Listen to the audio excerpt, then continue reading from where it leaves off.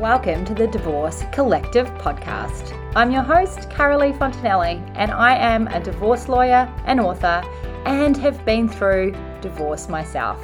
I'm here to support you throughout your breakup journey. On this podcast, I will share with you my secrets and legal tips on how you can thrive through your separation in small 6-minute increments. Don't do it alone. I have got you.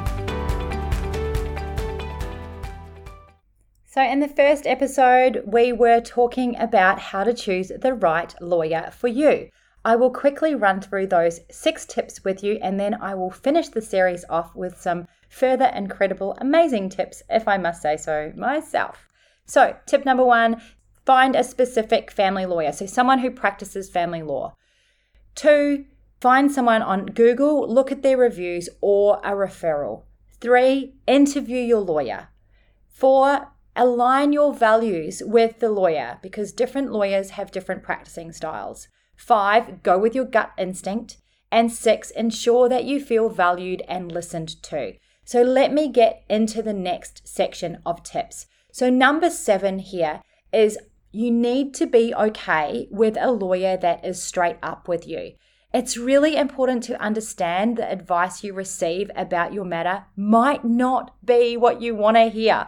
I'm so sorry to tell you that, but sometimes you may feel that the advice isn't favorable to you. But the truth is that you are better off knowing how the law applies to your circumstances and how the court might view your case than not, okay? If your lawyer's doing a great job for you, they will not be afraid to tell you the truth about where you legally stand. Sometimes this is uncomfortable. However, remember, you're paying for legal advice, not something that's sugar-coated. I am sure many clients don't retain me because I'm brutally honest, but it's my job and it's my ethics to be honest, and I would rather be realistic and not sell a client false promises because do you know what that does? It leads to trouble down the track because your client is not happy with the outcome they've received when you've told them a different view in the beginning. So it's so important that you are okay with a lawyer who's straight up with you. When they're straight up with you, they have your back, and that's what you need. Number 8, avoid lawyers who promise you outcomes. Guess what? We don't have a crystal ball, and we can't tell you the outcome that you will receive or what a judge might order in your matter. We're not fortune tellers, okay? Just mere mortals. Skilled lawyers can, however, tell you what the law says about your circumstances and the pathways for you to reach a range of outcomes. So just be very wary of a lawyer that makes you large promises because we don't want you to spend a whole lot of money on legal fees to not receive what you've been promised because that would just be so devastating.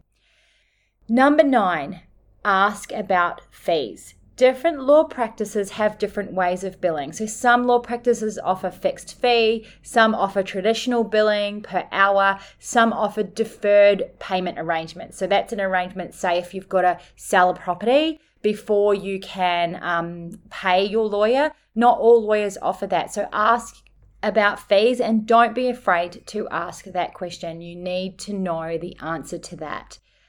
Find a lawyer who has flexible solutions that are going to fit your needs, okay? Because there will be a lawyer out there that can help you. And number 10, the most expensive lawyer doesn't mean the best lawyer. Some people feel that if they retain the most expensive lawyer, they're going to get a better result, or they feel that if the other side has been able to retain the best top tier lawyer in town, they can feel disempowered because the other person seemingly has a more expensive, therefore a better lawyer. That is not the case, okay? It can just end up costing a lot of money unnecessarily. Your particular facts of law cannot be changed. You and your lawyer can only deal with what you have before you, okay? A practical, clever, and passionate family lawyer is worth their weight in gold. Tip number 11 is make sure that you receive independent legal advice. You should choose your representation independently of your ex-partner. It's not up to your ex-partner to guide you to their preferred lawyer, nor is it up to them to not tell you to get one or to say, we can do this without a lawyer. I don't want you to get a lawyer. You don't need to get a lawyer. This is a very common theme. I see this all the time. And if this is happening to you, it is disempowering and it's also a form of control. So please don't let that happen to you. You have the right to retain a lawyer. You have a right to know where you legally stand. There is nothing wrong with finding out where you legally stand and receiving independent legal advice. So please ensure that you are getting independent legal advice. Number 12 is to be empowered by having clarity.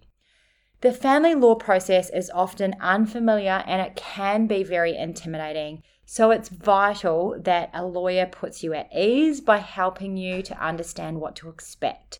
Just because your lawyer's been through this process hundreds of times, he or she shouldn't take it for granted that you'll feel comfortable with what's ahead of you on your family law journey. Do you know what? You're not going to feel comfortable. This is totally out of your comfort zone. So find a lawyer who understands you and understands that and can support you in that. A good sign is if you leave an interview with a prospective lawyer that you're feeling that you have felt heard and you have felt informed and you feel empowered. That is how I want every single client to leave my office for an initial appointment. And no matter what lawyer you go and get advice from, I want you to walk out of your initial appointment feeling exactly the same way. Well, those are my tips, and that is the finalization of how to choose a lawyer. If you didn't listen to episode 1, you can go back and listen to the first 6 tips. And until next time, bye for now.